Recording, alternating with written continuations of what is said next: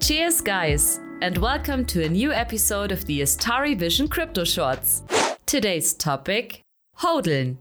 Okay, so for this episode, let's start with the meaning first. When it comes to crypto, hodln stands for the long-term goal of holding assets instead of selling, swapping, trading, or whatever else there is to do with cryptocurrencies. Just holding. No more, no less.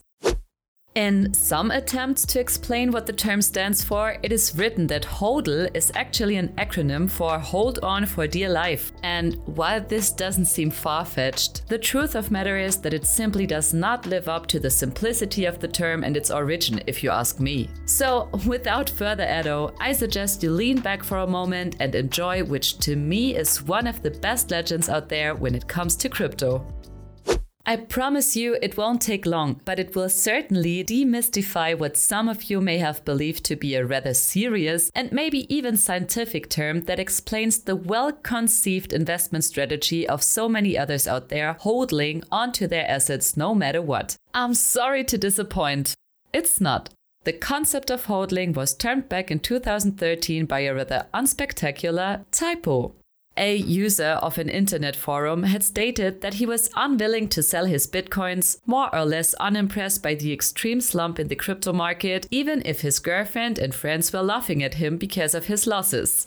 I mean, today we all know better, and the gentleman at the heart of this story is probably a multimillionaire. Back then, however, he was trying to explain to the online community why he wasn't selling, also stating that he had had a couple shots of whiskey already to celebrate his financial perseverance. In this respect, what he probably wanted the title to say was, I am holding. But for the reasons given, this was not what the title said. Instead, what the young man communicated to the World Wide Web was that he was, quote, hodling.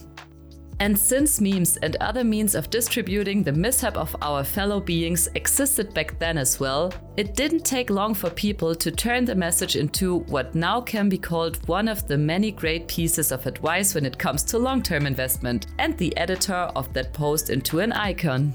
Subsequently, followers gathered to unite behind the message first proclaimed by the user himself, and then to flood the internet with expressions like, "We all shall hodl," turning this typo into one of the best-known expressions in the crypto space today.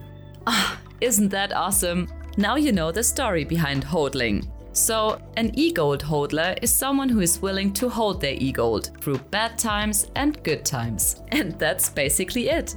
If you liked this short story but are still hungry for more, then please send me a message at hello@astari.vision and let me know which topics you would like to hear more about next. And also make sure to listen in on our Crypto Basics series with Rado.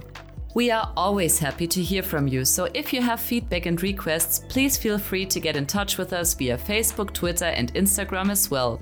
For now, thank you for listening and I'm looking forward to hearing from you. Cheerio, your Sabrina.